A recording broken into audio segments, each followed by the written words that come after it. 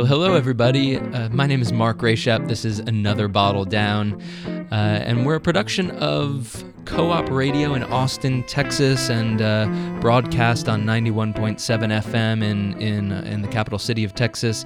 And then we make this podcast afterwards. So it's great that you are tuned in and checking it out, whether it's off of the website or off of iTunes or Stitcher, wherever you get your podcast. Thank you so much. Make sure that you're subscribed to the show so you get alerts when there's new episodes posted. We've got a really, really interesting talk today. I had in the Co-op Studios Noah Ullman, who is the owner of the importer Vino Z Czech, and that's Vinoz Czech, Czech, of course, like the Czech Republic. And he's pretty much the only one importing Czech wines. And so he and his wife are, as they put it, the de facto Czech wine experts. So it's a great talk, and I learned so much. I didn't really know what those wines were about. We get into the varieties, we get into how it's really very close to Austria.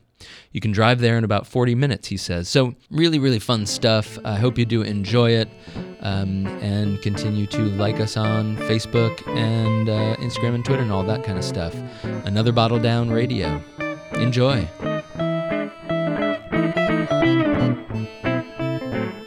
Well, great. Noah Ullman, thank you for coming into the Co-op Studios. I'd love to. You are a Czech wine importer and a Czech wine guru, and you're here to tell us the story about what Czech wine is about. It kind of fits in with the latitude, potentially, of where some wine-producing territory can be to a certain extent. Let's start off by talking about the Czech Republic as a whole and where their wine industry is. Great. Mark, thanks for having me. It's a pleasure to be here. It's funny, we started bringing Czech wines into the U.S. about 5 years ago. It's exactly 5 years ago this December. We sold our first case. And it turns out that by default, I am the expert in the U.S. Like my wife and I are number 1 and 2 Czech wine experts in America. Just because we've been at it for as long as we have. Well, that first case is the hardest. First case was the first case was a good sale, and we've really grown from there. We're in 8 states now. Wow. Pleased to be here in Texas with New Vintage, and really looking forward to growing with that organization as that grows. Yeah.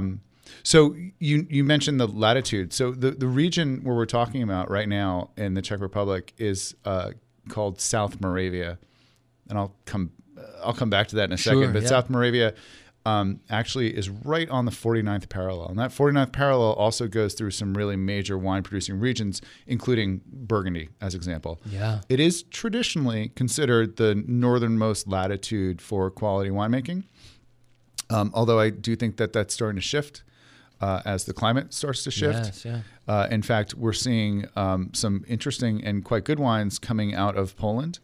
And we're seeing some really lovely, particularly sparkling wines coming out of Great Britain. So that we're seeing that kind of slowly shift further and further north, whereas the southern latitudes continue to get hotter and hotter, and it's making it harder and harder to make quality wine there. The Czech Republic as a country is about 20 years old. So it's a very recent country. Even prior to that, Czechoslovakia was a construct post-World War I. The wine industry in this region and winemaking in this region really transcends political boundaries and recent politics. And you should think more of the Austro-Hungarian Habsburg Empire, which is really where what these wines are all about, is this old European history. And I have a map I love to show, not great for radio, but there's a map it's called Europeana Regina in, I think it's 1537. That shows Prague as the heart of Europe at the time. And it's true, the Habsburgs and that empire really ran Europe for 900 years, and the capital cities of Prague and Budapest and, of course, Vienna were really the core. And the wineries that we work with are all much closer to Vienna than they are to Prague. We're about 70 kilometers to Vienna and over 200 kilometers to Prague. So these are really. So that's less than an hour, or it's an like hour. If you fly into Vienna, you can be in Czech wine country in 40 minutes. Wow. Yeah. That's very good to know. I highly recommend it. So we've got, where does this situate? So we're talking about this 49th parallel, kind of the upper border, but there are still German wine regions that are a little bit kind of even higher latitudes, and the Rieslings and from the Mosel and whatnot. Is this on par with some German wine regions, or are we still even a little bit further south? We are a little bit further south than some of those Mosel wine regions, and you'll appreciate it as a wine guy. Those Mosel wine regions are very steep, and they're all southern facing. So they're taking advantage of the sunshine and the long summer days to get that exposure and heat from the sun, not necessarily from the climate. That said, all of the quality wine, in fact, all the wine in the Czech Republic is coming from south-facing slopes, but they don't have that pitch that you get from the Mosel. Yeah. And that's how we kind of buffer this really cool climate, is by having a great exposure to the sun and get all of that. And it still has that quality to it. I think that's important. I also think that one of the things that's really interesting when you compare, let's say, European wines to American wines is knowing what grapes to put where. So I grew up in New York, and I think some of the wines coming out of New York today are really great, particularly the wines in the Finger Lakes. Sure. But I think there are other regions of New York where they're trying to plant grapes that have large commercial appeal. Yeah. Let's just say Cabernet Sauvignon. Right. And it requires a very particular climate to do good cab. Right. And the Czechs, which is great, they're not doing this. They're not ripping up vineyards to plant more Chardonnay and more Cabernet Sauvignon. They're really working with varietals that they know through generation to generation to generation that have worked really well in that region. Absolutely. And so, really kind of pertaining to, even though that this was the center of kind of this European civilization, right? The Austrian wine industry today has kind of grown and maybe overshadowed. Would you consider Czech wine a little bit more related to the Austrian wine industry as opposed to German, or as opposed to anything else, or is it unto itself? Yeah, it's certainly closer geographically and stylistically. Right. It's closer to Austria than it is to Germany. I think a lot of people have described our wines as a bridge between Austria and Alsace, which I really like. I'm a fan of both, so I think that's a nice place to be, in the middle of that bridge. Geographically, this part of South Moravia shares a border with Austria. So that great Lower Austria Gruner, when that was planted by the Romans in the 3rd century, that was planted. There was no border between Austria and, it's the Danube, right? And that's the reason the Romans were there. They were there to protect the Danube. So what the Romans did is they pushed a little bit further north into what is now the Czech Republic. There's a very interesting geological formation there called the Pálava Hill, which is the epicenter of winemaking in the Czech Republic. And what Pálava is it's the last limestone tooth of the Carpathian Mountains. So it's the westernmost point of the Carpathians. And the value of that tactically is that it gave a good lookout view north across the Moravian plain to identify marauders coming in from the north to protect the Danube. So when the Romans were there, they wanted to plant wine to hydrate their troops. And that's when, and I'm forgetting the name of the emperor at the moment, but one of the emperors made an edict where they can plant grapes north of the Alps. And that's when that happened. Wow. That Moravian plain, by the way, is really fascinating. Going back to prehistory, the oldest known clay artifact to mankind is this small statue of a female form called the Vino Z Czech. And it was found not far from this Pálava Hill. It's 25,000 years old. And My goodness. And it is the oldest, piece of pottery that we have. So culture and art have been in this region, far longer than we can even imagine. And I like to think that wine goes along with that. Absolutely, yeah. And the fact that it was this limestone that was maybe pushed up, and limestone, as we know, is great for wine. And maybe the Romans knew that, or maybe that's just where they were because of the protection and the strategic aspect to it. But then it worked out really well with wine. And they'll figure that over the centuries. They'll figure that out as far as, hey, the wine from this area is doing well. So there was wine back in the Roman times there. And then so much has happened. I mean, there's so much to talk about as far as the history.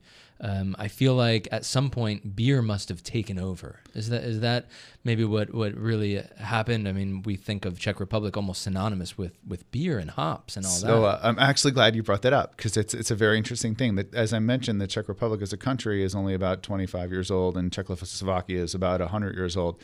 The Czech Republic, Czechoslovakia, was a construct.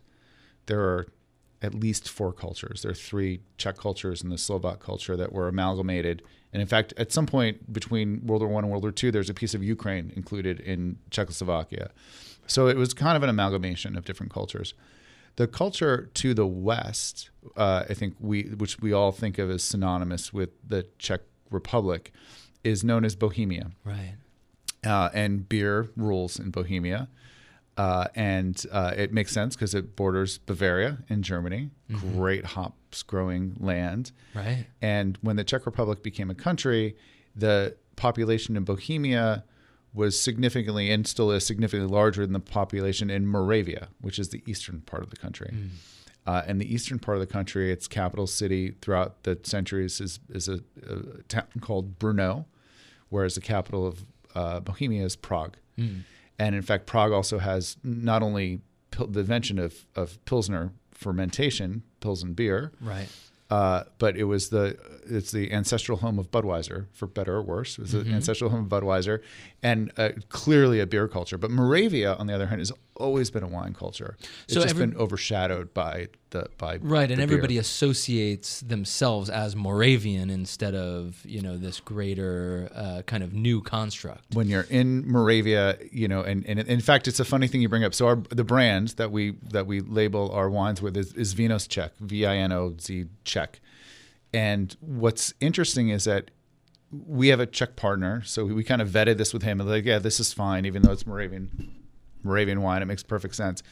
But some of the Czech community here in the States think this is Bohemian wine because they view Bohemia as the true Czech, and not Moravia. So there's some nuances to work through. But the wines, the wines themselves are celebrated within the culture, particularly in Moravia, but also now in Bohemia. And there's some vineyards in Bohemia. 96% of the wine in the Czech Republic comes from Moravia, but there are a few vineyards around Prague. There's if you ever get to Prague, one of our favorite things to do is take a nighttime walk through Prague Castle, and there's a vineyard on the castle, and it's been there since the castle's been there. Wow. And it's just fabulous. It's a small vineyard, south facing, overlooking the river. Yeah. And it's just beautiful, especially at night. So continuing on with this culture, the wine culture, so wine is very much part of the culture of Moravia. Is there a different cuisine? Does wine more so go along with the food there, and what's bring us to that place? Sure, it's an interesting. I've spent a lot of time in Eastern Europe, and one of the things that is very interesting to me is that these people that I relate to physically really do have some different cultural norms. So, as an example, Christmas dinner in Moravia is carp. It just seems, I would list 10 things for Christmas dinner, and carp would not be on my list as the main dish. They consume soup at every meal. Wow. Soup is a major cultural thing. Lots of root vegetables, of course, the dumplings that they're famous for in the country. Really nice Central European, let's say, comfort food cuisine. Sure. A lot of game.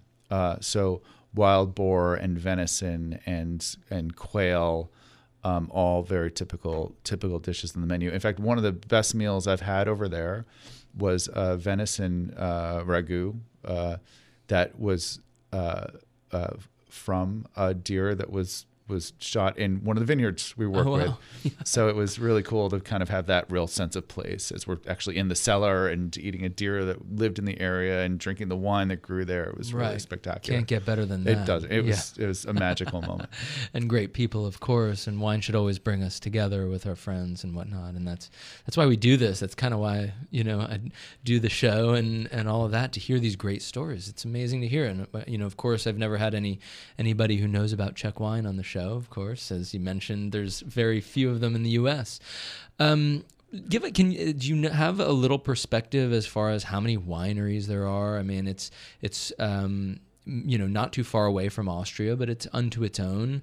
And I find it fascinating, this, the Pálava hill but how many wineries are there? I mean, is it hundreds or is it 20? Yeah. So this is a really fascinating thing. And I do believe this has to do with both the culture, kind of being a village culture and a very tight-knit family culture. And perhaps also the recent 20th century history of communism. Yeah. And I've fact-checked this now 10 times because it's an unbelievable number to me. Give it. There are 18,000 registered producers in the country of 10 million people.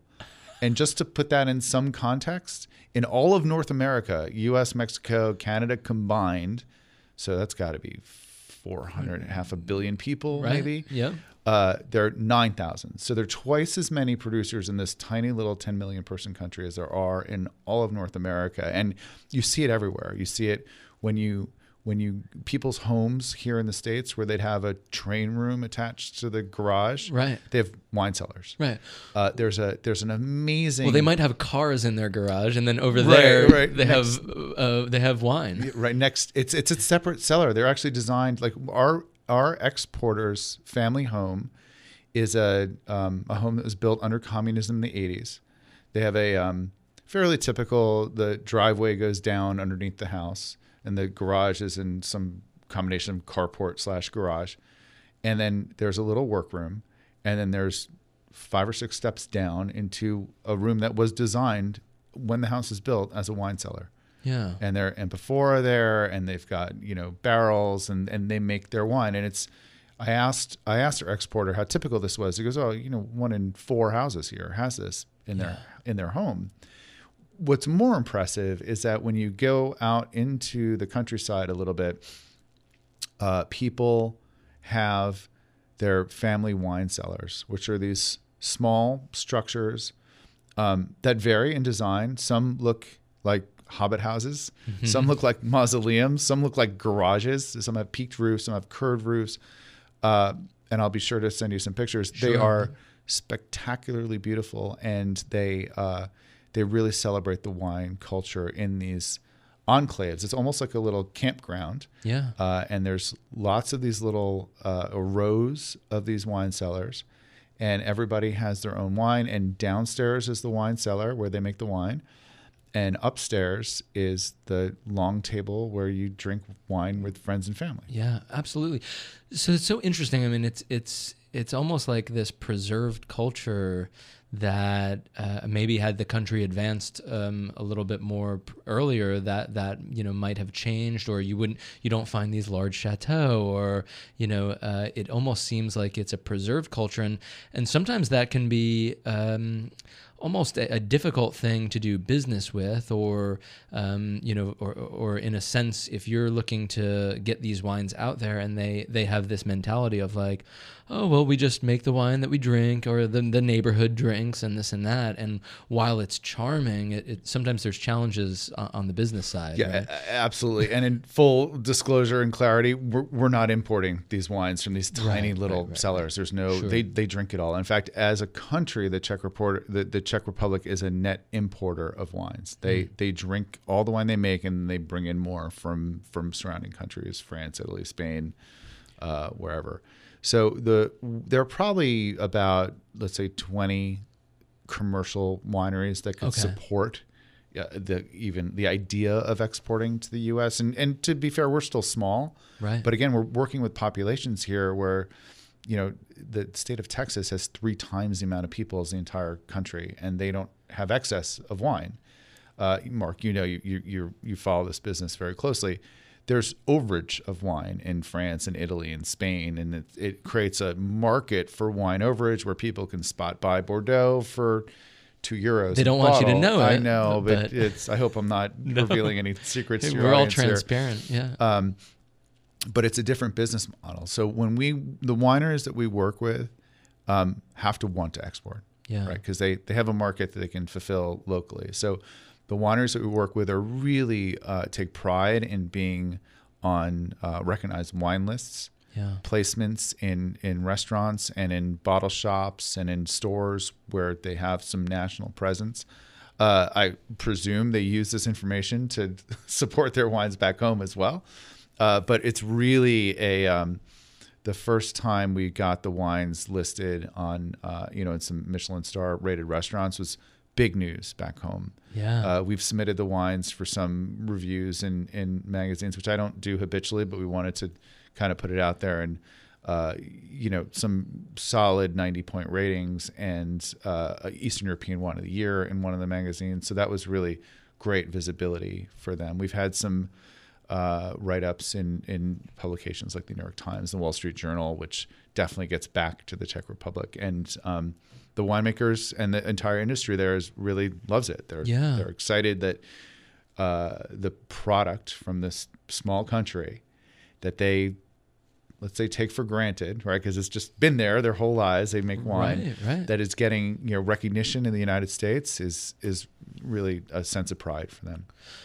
It's an interesting experience for them to, they could drink all of this wine and absolutely they want to be recognized. And then for us here, I mean, I'm always searching out for new experiences, new things, and we'll talk about grape varieties in a second here, but what is Riesling that's interpreted in a different country with different people in different soils? And, I want to taste all of that, and especially with a long culture, or even new cultures. I mean, what are they doing in China and in India and whatnot? But I think in particular with the wine cultures that have been making wine since the Roman times or whatever, to see how they interpret certain grape varieties or how certain grape varieties have been existing there and in isolation, which we'll talk about with the Blauer Portugueser, a grape that's pretty particular there. It's remarkable, and the reason that I'm in the wine business is because I want to be brought closer to cultures, and wine can do that. And was it that part of the Czech culture that drew you in to think that you wanted to do Czech wine, and it had to make your mark on you? Yeah. So there are a couple of reasons why this has been an interesting thing for us. The first one is I love the wines, right? I like the product. Yeah. And I've been my wife and I, and we're partners in this business, we gravitate towards high tone wines. So prior to Czech wines, we were drinking a lot of Alsatian wines and Swiss wines when we could find them. And even if we're drinking Italian wines, we're looking for the highest altitude possible, or really northern, up in the Dolomites, and really trying to find wines that are grown in cooler climates. And there are a bunch of reasons for that we could talk about. I would like you to elaborate on that. Just, high tones, I think of flavor, but you're saying that they're coming from high altitudes as well, or cooler climates, or maybe marginal climates. Crisper, brighter, acid-driven, in my opinion, more elegant wines, right? So right? So the winemaker's choice, winemakers have a few choices. They can choose what to plant, right? They can choose when to harvest, and they can choose what to do in the cellar. And I think that when you're working in a climate that's marginal, I kind of like that word, because you can't grow anything anywhere, anytime. You have to be very selective about when you grow and when you harvest, and when you pick the grapes. You want to get them before the frost, but you want them also to be as ripe as possible. So the vehicle that they have is sugar in the grape to either convert into alcohol or not to convert into alcohol, right? It's kind of the line. So these wines tend to be a little bit lighter in alcohol. We're looking at 11, 12, 13. 13 is probably our top. I think we might have one that's 13.5, but there's no possibility of getting a 15% fruit bomb out of this region. Right. So when I say high tone, I kind of mean those brighter, crisper, in my opinion, more refreshing wines in both red and white varietals. Stylistically, there was something for me. Right, and I want to go one step further a little bit with, you mentioned red and whites. I think our conversation was almost, I think everybody in their mind had white wine on their mind, but you say red and white, and that's a really important factor as far as acidity and freshness in red wine is something lovely, and it's more food friendly. And I like the way that you describe that in terms of higher tone, instead of, sometimes people say, oh, acid, that's probably not good, but if you were to talk about a higher tone red wine, etc., that might be more attractive. What's interesting is that this business is fascinating because there are people like us who are in the business where you can have a very in-depth conversation about nuances and details. And then there are people that just love wine, and they kind of know what they like, but they're willing to try new things. This idea of cold climate wine was new to somebody who knew something about wine, but he'd never considered what do you mean cold climate wine? I'm like, well, wines that are grown in cooler climates. Because I never thought about it. Yeah. One of my best examples for this is the difference between Pinot Gris and Pinot Grigio. Yeah. Right. So Pinot Grigio tends to come from Italy, tends to come from the valleys, and tends to be high volume. Pinot Gris, the exact same grape, grown in the hills of Germany or in France, is a completely different experience. Absolutely. And we would say, if you're kind of new to wine and you like these fresh wines, the whole wine world is exploring more marginal. They're kind of pushing the boundary either in the southern hemisphere south. I was just tasting wines from the Malleco in Chile, which is the really far south, and even they're going even further south than that into the Austral areas, or in Patagonia. They're pushing further in search for these cooler climate, more marginal wines. And for you, the Czech Republic, it's there. It is there. And it's been there. One of the benefits is that it's been there for such a long time in such a tough climate to grow grapes, that they've really identified the best grapes for the best regions. Although I applaud Chile going further south and further up in altitude. When I drink Italian wines, Southern Italian wines, I try to go as far up Mount Etna as possible, to kind of get that experience, which I highly recommend. And in fact, to your listeners, go into your favorite bottle shop and tell them you're looking for some cool climate wines. Right. They will be very happy to find you a selection of great bottles. Absolutely, because those are kind of, I think that those are for folks who taste a lot of wines or drink a lot of wines, and in particularly tasting, you could be tasting these warm climate cabs or Syrahs or whatnot, and then you have this cool climate, or Czech or Saint Laurent, Saint Laurent from, and we'll talk about and then it's just like, it's like refreshing. It's a relief to the palate. Can we delve into some of the grape varieties? Sure. And we'll maybe speckle in some stories and some descriptions of the producers, and your trajectory as well. If the Czech Republic had or Moravia, if there was a grape variety that was kind of the flagship, what would it be? So this is up for debate. Okay. And I've been having this discussion with our Czech partners and colleagues for some time now. And in my opinion, and part of this opinion as an importer, there's a commercial decision here, right? I need a grape that's got enough volume where we can really make a mark the same way, Malbec has made a mark out of South America, and Gruner has made a mark out of Austria, and Sauvignon Blanc has made a mark out of New Zealand. People kind of identify these regions with particular grapes that have volume capability. In addition to a marginal climate and a very select amount of land where they're capable of growing grapes in the Czech Republic, one of the requirements for joining the EU is that you had restrictions on the ability to plant more vineyards. I believe this was in place for France and Germany and Italy and Spain to make sure that other places that join the EU in the future, particularly in warmer climates, didn't, just make massive vineyards. Never really could be an issue for the Czech Republic, but even at this stage, they can't grow. They can't actually plant more vines, which by default makes all of Czech wine sustainable, right? You can't You can't bomb a vineyard with pesticides and, nuke it and expect, just move next door. There's nowhere to move to. So it's all generational sustainable by definition. So one of the grapes that I'm a fan of is called Rivaner. It's also known as Müller-Thurgau. It was developed by a physician in Switzerland in the 1800s, maybe the 1700s. And it's a really lovely white wine grape. It is Müller-Thurgau, which we call Rivaner. And Rivaner is an alternate name for this grape. A lot of grapes have, I'm sure your listeners know, tons of alternate names. Right. Rivaner is often used when Müller-Thurgau is grown to be designed as a single varietal and not as a blend. But Müller-Thurgau or Rivaner has been grown in Central Europe for hundreds of years. Right. And it's currently the number 2 planting in Germany behind Riesling. And for a long time, it was the number 1 planting. It is one of the primary grapes that goes into blends such as Liebfraumilch. Yeah. So Müller-Thurgau or Rivaner, grown in the Czech Republic, has some exceptional qualities. It's highly aromatic, beautiful on the nose. It's floral with honeysuckle. The mid palate has very strong stone fruit, fresh peach, and apricot. Yeah.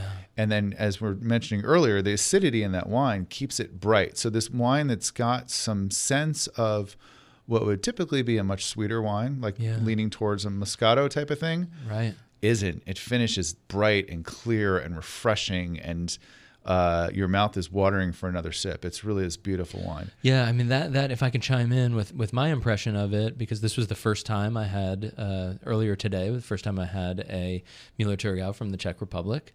And, I like Müller-Thurgau for a lot of reasons, but you're exactly right that it places you in this family of aromatic grape varieties: Muscat, Gewürztraminer, Viognier, Torrontés, maybe, these grape varieties where you get beautiful floral components, maybe clove and interesting spices and potpourri and all that kind of stuff. But I'm critical of a lot of these aromatic grape varieties because they lack an acidity. And that's the wonderful thing about Müller-Thurgau, is that you get this beautiful nose and you just kind of fall in love with it. And then in the mouth, it just, you're still refreshed by it. And I certainly got this beautiful balance in this wine. And we should say, so the wine, the Rivaner that you have here, what's the producer's name and the one that we tasted? Yeah. So this producer is one of the larger producers in the Czech Republic. It's a great story. It was one of these, it was a chateau. It was a family home for the Liechtenstein family. And when they were booted out of Europe, it was kind of taken over, and it has always been a winery or have had vineyards associated with it. During communism, this is one of the facilities that was taken over by the state. And it is a great success story of post-communism private capitalism. So it was purchased by a family-led co-op of people from the village that were managed to put this together. And they bought this winery associated with this spectacular chateau, which is the chateau itself is still owned by the state, but now it's the Czech state instead of the Soviet state. Which the chateau itself is a tourist destination. In fact, there's an interesting point about this this region. This is the only place in the world where there are 2 UNESCO World Heritage Sites right next to each other that are abutting. It's the Gardens of Europe. If your listeners are ever traveling to Vienna or Prague in the spring, fall, summer time, highly recommend going here. It's beautiful. You can ride a bicycle and ride through the gardens. It's really amazing. Landscaping on a grand scale. It's beautiful. And so this Chateau Valtice is the producer. And I should point out that what my wife and I decided to do in the very early stages was, in order to create an awareness for Czech wines in the U.S. market, since we're the only ones bringing them in, we created an umbrella brand called Vino Z Czech, using the artwork of Alfons Mucha. Mucha, for those who don't know, he was a late 1800s, early 1900s Art Nouveau artist, one of the real leaders of that movement, along with people like Gustav Klimt. And He was born in the Czech Republic, actually in Moravia. His father was a Moravian winemaker, so it really seemed nice to kind of pair them up. But all of our wines come from producers that are, we simply label them for export. So the wines that we bring to the U.S. are exactly the same wines that they're drinking in the Czech Republic today under their own producer labels. We don't try to hide the producer. You can identify the producer on the capsule, producers on the cork and on the back of the bottle, but you can recognize our wines by the beautiful Art Nouveau artwork on the labels. I love it. I mean, it's a way of giving kind of this consistent face to Czech wines, and even though they might be coming from different vineyards, different wineries, etc. Correct. Nice. So Chateau Valtica is now owned by two brothers of the founding father, really nice guys who put out a consistently high quality product, and they work with, you asked about this segment of the conversation started with which varietals. What's fascinating is that because there's so many different wineries and they've been making wine here for so long, they don't have a clear focus. There are dozens, if not scores or hundreds of grapes grown within the Czech Republic. And there's no real dominant kind of plot. So Müller Thurgau is the most widely planted, but that's like less than 10% of total plantings. Right alongside that is Gruner, and Gruner Veltliner, from a geographic perspective, is perfect for this region. We're bordering Lower Austria. I can literally throw a rock from some of our vineyards into Austria, where it's right on the border. Right. And Gruner does great in this region. I do find that the Czech Gruner, and I'd love to hear your thoughts on it, but I think that the Czech Gruner, dollar for dollar, drinks like a more expensive Austrian Gruner. It's a little bit softer, it's a little bit rounder, it's a little bit more delicate. It's not quite as austere. Not to say I'm not a fan of those, 1 liter pop tops of Gruner that you can get. It's a great picnic wine in the summer.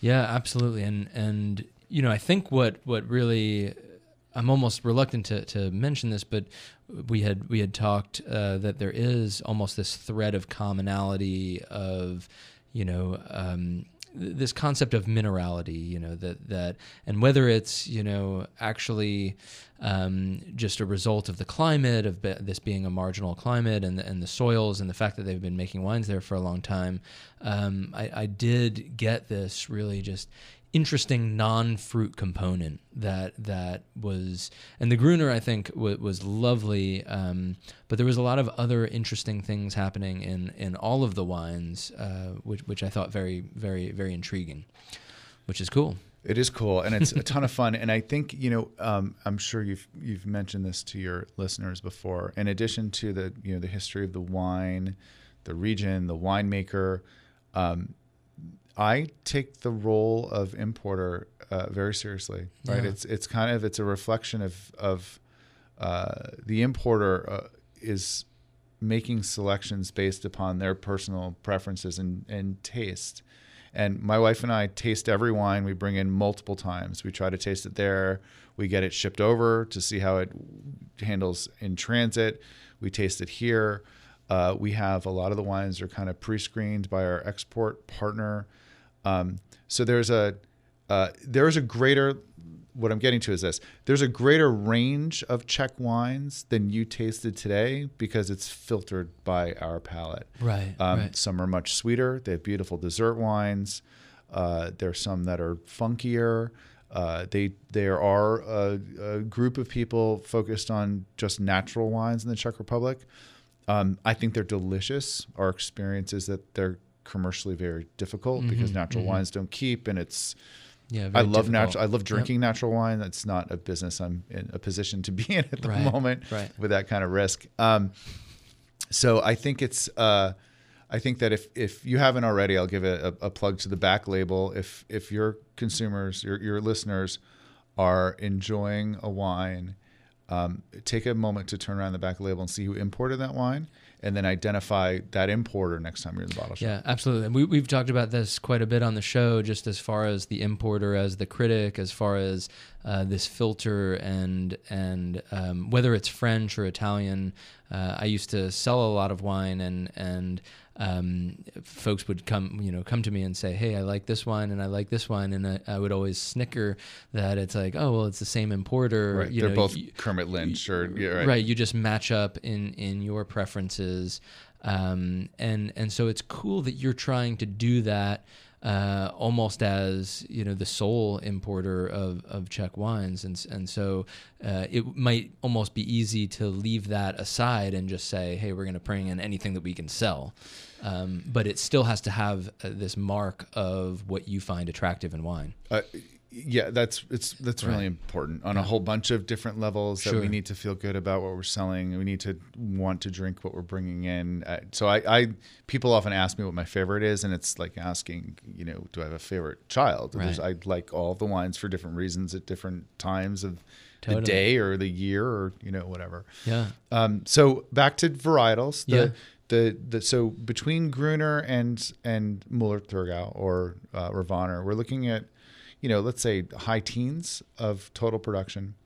And then there's a fairly long tail of other wines. Gewürztraminer is up there. But I wanted to mention Pálava because I mentioned Pálava as the hill. Mm-hmm. But it's also a VOC or an AOC or, a controlled appellation. A PDO in the EU, right? Okay, right. Right. Of a grape called Pálava. And it is a spectacular grape. It is. Is it red or white? It's white. Okay. It's incredibly aromatic. Done well. It is mind-blowingly good because it has that acidity and those great aromatics. We have yet to find one that's a viable import wine. The ones that we think are really great are simply too expensive. Right. I know, Noah, you had me like looking through my notes here. Yeah, like I didn't taste one. Not there. And the ones that are at a price point where we think Americans would take a shot on a Czech wine they've never heard of before, or a grape they've never heard of before. Right. They don't exemplify the real attractiveness of the grape. Well, stay tuned. You might find one. When we find one, we will definitely bring it in. All right. I'll make sure to get one for you. Sounds good. And then what do we have? So there's also Sauvignon Blanc. That is, everybody knows Sauvignon Blanc from all over. What attracts you to Sauvignon Blanc from the Czech Republic? So specifically, this Sauvignon Blanc, we loved it. I just thought it's a beautiful wine. And what we really loved about this wine is that it's I've had Sauvignon Blanc from around the world, and it's clearly Sauvignon Blanc, but it also is clearly not New Zealand, and it's clearly not Loire, and it's clearly not California. So it's really interesting to taste a grape that's so familiar, but it's like you're looking at it from a different angle, right. Which is a ton of fun. So that's what I really like about that Sauvignon Blanc. And frankly, it's I've used it successfully as a sales tool to demonstrate the world-class quality of the wine. It's a beautiful wine, and it's got a real sense of terroir. Right. So I think that's lovely. I should point out that one of the interesting things about the history of the Czech Republic is reflected in the wine varietals. So I believe it's this year. This year is the 500th birthday of King Charles. And as Americans, we don't know or care who King Charles was, but he was the first and perhaps the only Holy Roman Emperor of Czech Slavic descent. So 500 years ago, there was a man who ruled the majority of Europe, clearly the most powerful person in the world, who was Czech and ran that from Prague. He ran the Holy Roman Empire from Prague. Part of his territory, including, all of Eastern Europe, good chunks of northern Italy, most of Spain, included Burgundy in France. So at that point in time, 500 years ago, we saw some Burgundian grapes travel throughout this empire and this region. So I mentioned this because we talked about Sauvignon Blanc, and it's kind of thought of as a French grape. This all happens before France is France, and before Germany is Germany, and before the Czech Republic is the Czech Republic. And these are all about much smaller villages and regions and people, which is one of the cool things I think about wine is that it brings it down to that village level at some point. Oh, absolutely, yeah. Anyway, so there's some really nice Pinot Noir in the Czech Republic. There's some really nice Pinot Gris.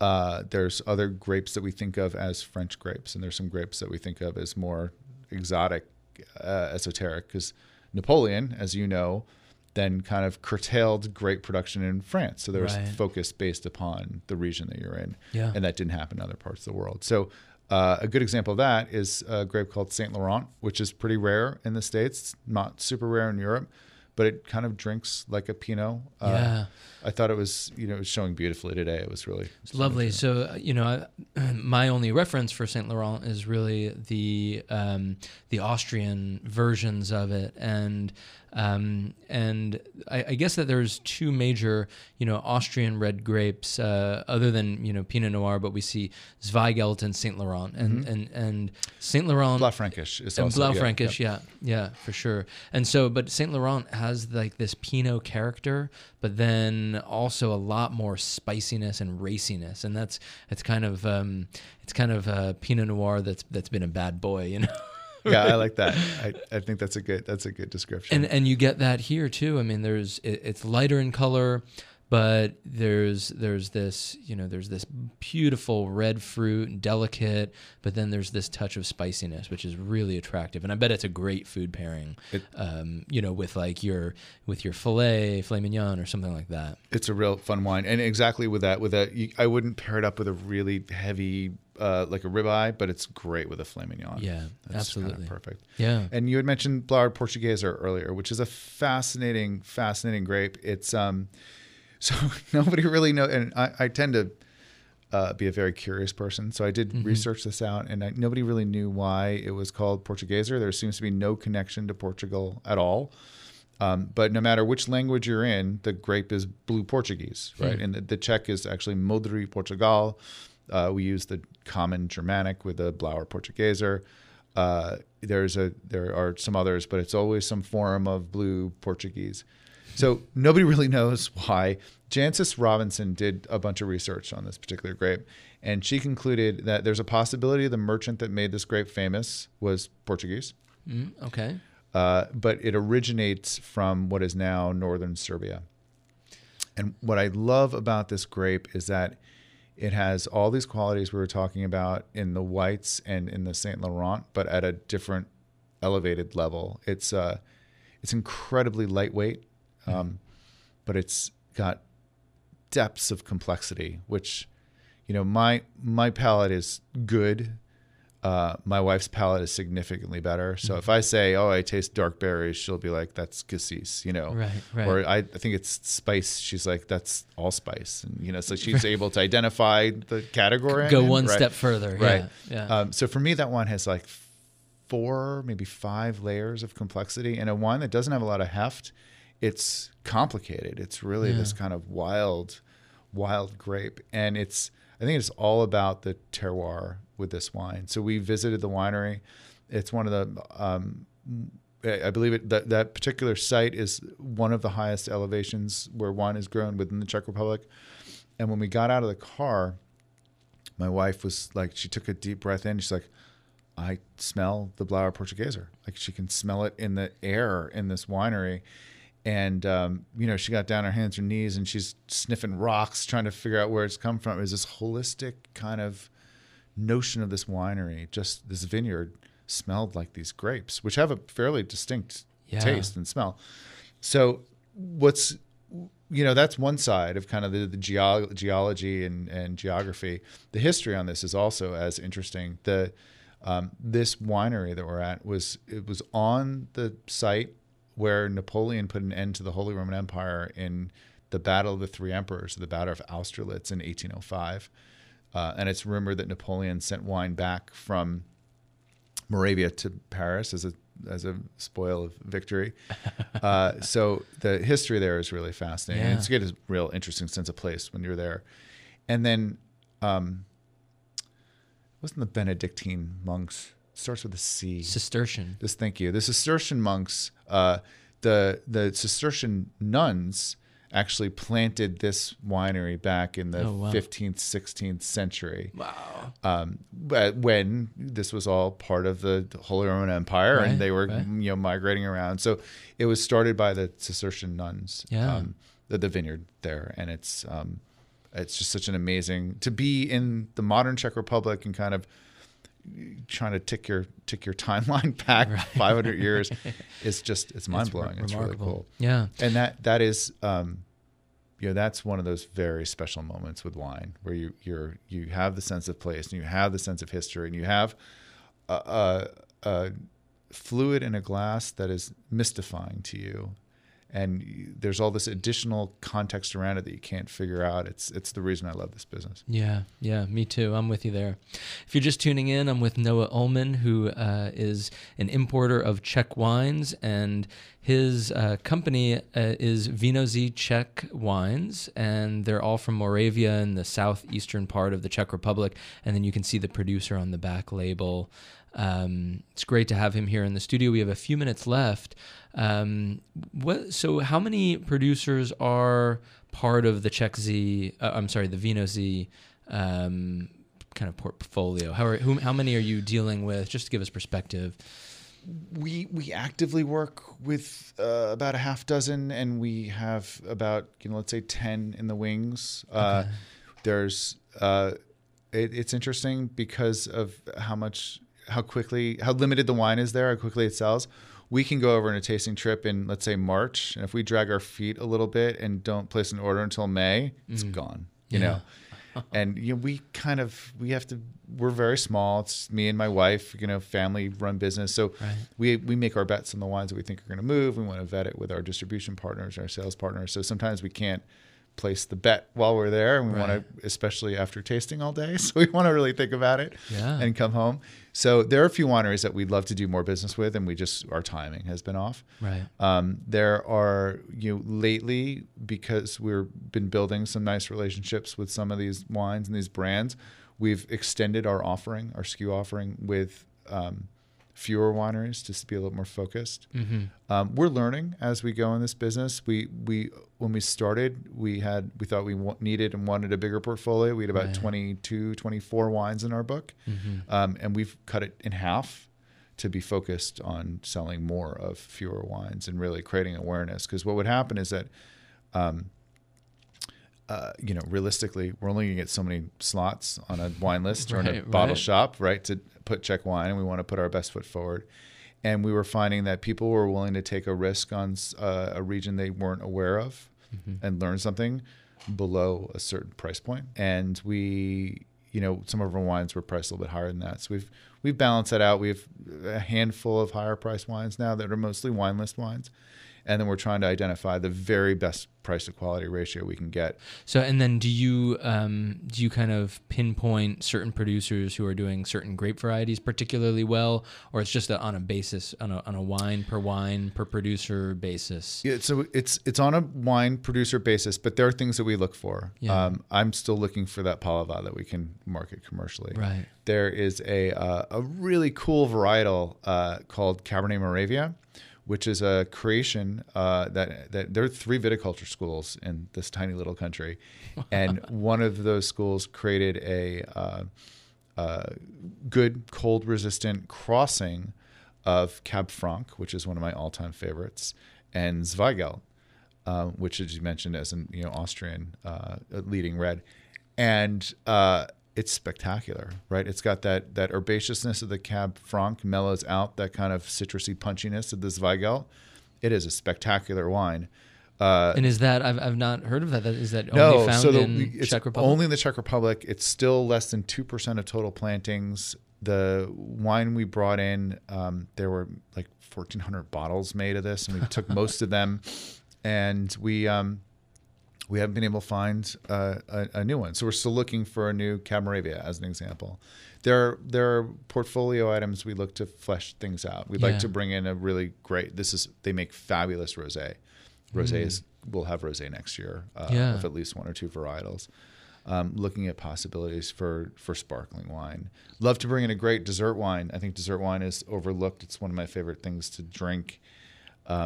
There's market conditions and pricing that make that difficult. Sure. Well, you've got Hungary, being, also quite cool climate, And wonderful. And so is the sparkling wine, sparkling wine takes a bit more technology maybe, or a few more pieces of equipment. Sometimes, not necessarily, but do they have kind of is there a culture of sparkling wine? There is. Because I would imagine if it's northerly and cool, that sounds like a great... There should be some nice bubbly. Yeah. Yeah. There is a culture of sparkling wine. They're, it's not champagne, sure, to be fair. But they're in a kind of Prosecco Cava category. That sparkling wine in the Czech Republic they use the Germanic sect. Mm-hmm. There's a large brand called Bohemia Sect, which kind of owns the bulk market, much like Korbel would here. Right. Of note, a little tangent here. Korbel was founded by two Czech brothers that came over. So, that's right. It's a Czech company. Okay. But there are pockets of really interesting sparkling wines. The market, actually being an importer for sparkling wine is very different than still wine. The U.S. government treats it differently. There are different tariffs. There are different rules of sparkling wines. That's right. But I like bubbles, so it'd be nice to bring one in. Right, absolutely. And folks in Austin, Texas really like bubbles too. So we would love to have them. Well, hey, any final thoughts? I mean, as far as where it's going, we have some political stability in the Czech Republic for a little bit now, right? Is that helping things out? Are there wineries modernizing? Is there is that dichotomy between traditional producers, modern producers, and where's the industry going? Yeah, that's a great question. So the Czech, one of the things I really love about this country is that this is a modern country that was, modern NATO country, sure. UN, EU country. That was the first president they elected was a poet and a playwright. It's not, they come from a different headspace than we do, or other, kind of more structured. Right. Western countries, maybe. Yeah, I'm trying not to use the word Western, but yes, I can't imagine the U.S. electing a poet and a playwright, right? For anything, but right. But that's what they did, and he's revered. Václav Havel is still revered to this day. So, the Czech Republic joined the EU about 10 years ago, and I think when that happened, the next generation of winemakers or people in wine families went to France, Germany, Spain, right. Portugal, the U.S., Australia, wherever they wanted to go, picked up modern winemaking techniques and brought them home. Prior to that, one of the winemakers we work with, his name is Dr. Miklovsky. He and his mentor, who passed away just a few years ago, really began the modernization of the Czech wine industry and have now extended that service that they offer to other ex-Soviet bloc countries. So they're doing work in places like Moldova and Georgia and really helping them bring their wines to be world-class. A lot of it has to do with technology. Yeah. So, stainless steel tanks, temperature controlled. They tend to culture yeast from samples that are taken from the vineyards, but it's not wild yeast. I prefer wild yeast, but it's, they're really focused on making sure that they've got the right quality product first. Well, sometimes it takes that modernization and maybe to be more technical to then realize that, hey, I can be a little bit more natural here, or right. there might be like this curve situation where people figure that out and they wind up coming back to some more traditional things, but they do it in a new light and with more education and knowledge. Then they're using this for a baseline, right. and I think it's great. And I think the product shows that. They're clean, bright, fresh, right. crisp, delicious wines. So for us, opportunities like this are really great. We love to share the experience. We hope that your listening audience will go out and ask their favorite bottle shops or go find Czech wines in a wine list somewhere and taste right. them and tell their friends. Right. We're in 8 states now nationally and would hope to expand 1 or 2 more next year and 1 or 2 more after that and kind of slowly build this business out. Right on. So Noah, you're fighting a tough battle, really telling the story of a region that's not very well known. Can folks find more information on your website, or where are there resources to kind of learn a little bit more? We talked about a few producers. There's just not time to talk about every single producer, but where, if folks are interested in Czech wine. Google is our friend. So if you Google Czech wine, we should come up 1, 2, or 3, depending upon the search. And again, Vino Z Czech wines. It's if I was going to get technical, it's vee-nos Czech, but everyone in America will understand it as Vino Z Czech. So no, we want to be proper. We want to be proper. I apologize. No, it's good. Vino Z Czech is the way people will recognize it. The Czechs would pronounce that vee-nos Czech. Vee-nos Czech. So the Wikipedia page is good, actually, and they list out the varietals and the total plantings. The other page that'll come up is the official Czech wine website, and they have, as I mentioned earlier, the Chateau Valtice. If anyone is traveling to this region, the chateau itself is the state-owned, beautiful historic building museum. But it houses the wine salon of the Czech Republic, where they take the 100 best wines of the year and put them on display for people to sample. And I think it's like the equivalent of $7 to go in there. It's the 100 best wines, and you can basically drink as much as you want. And that's a great experience. That's at Chateau Valtice in the town of Valtice. And they have a website there. They're the official site. And then we're usually number 3. Right. But this is a close-knit business and industry. If someone's on our website and they're looking for something, have a question, email. Yeah, absolutely. Send us an email. Well, we'll try to post, maybe a map or so, or at least some links to your website on our blog, and any way that we can provide more information on cool marginalized wine regions and New discoveries. Yeah. New wine from the old world is that's a great slogan, and being part of the EU, hopefully when they joined, they had a little bit of EU dollars to kind of help their online image and maybe do an official map and that sort of thing. So that's interesting. I've asked about that because there is EU money available. EU does support wineries. They have up to this point used all that money into and invested it in production capabilities. They wanted to make sure the product is world class before they started marketing it. And that's completely fair. And that's the first step. And then, regions like Greece or something that now they're kind of big on the telling the story around the country and the world and whatnot. Noah Ullman, it was a pleasure to have you here, and great meeting you. And I'm very happy that you're taking on this endeavor of promoting Czech wines, and the quality is there. So I'm really happy for you that you found the producers that do that, interesting varieties, and it's a fun time. Well, thank you for having me, and it's a real pleasure, a delight, really, to share these wines with the community. And now that you're in Austin, you'll probably have to come here every once in a while to do tastings and all that kind of stuff. All right, Noah Ullman from Vino Z Czech Wines. Did I do it right? That was perfect. Okay, Vino Z Czech Wines, visiting us in Austin, Texas. And this is Co-op Radio, KOOP 91.7 FM and KOOP.org. All right, that's a wrap.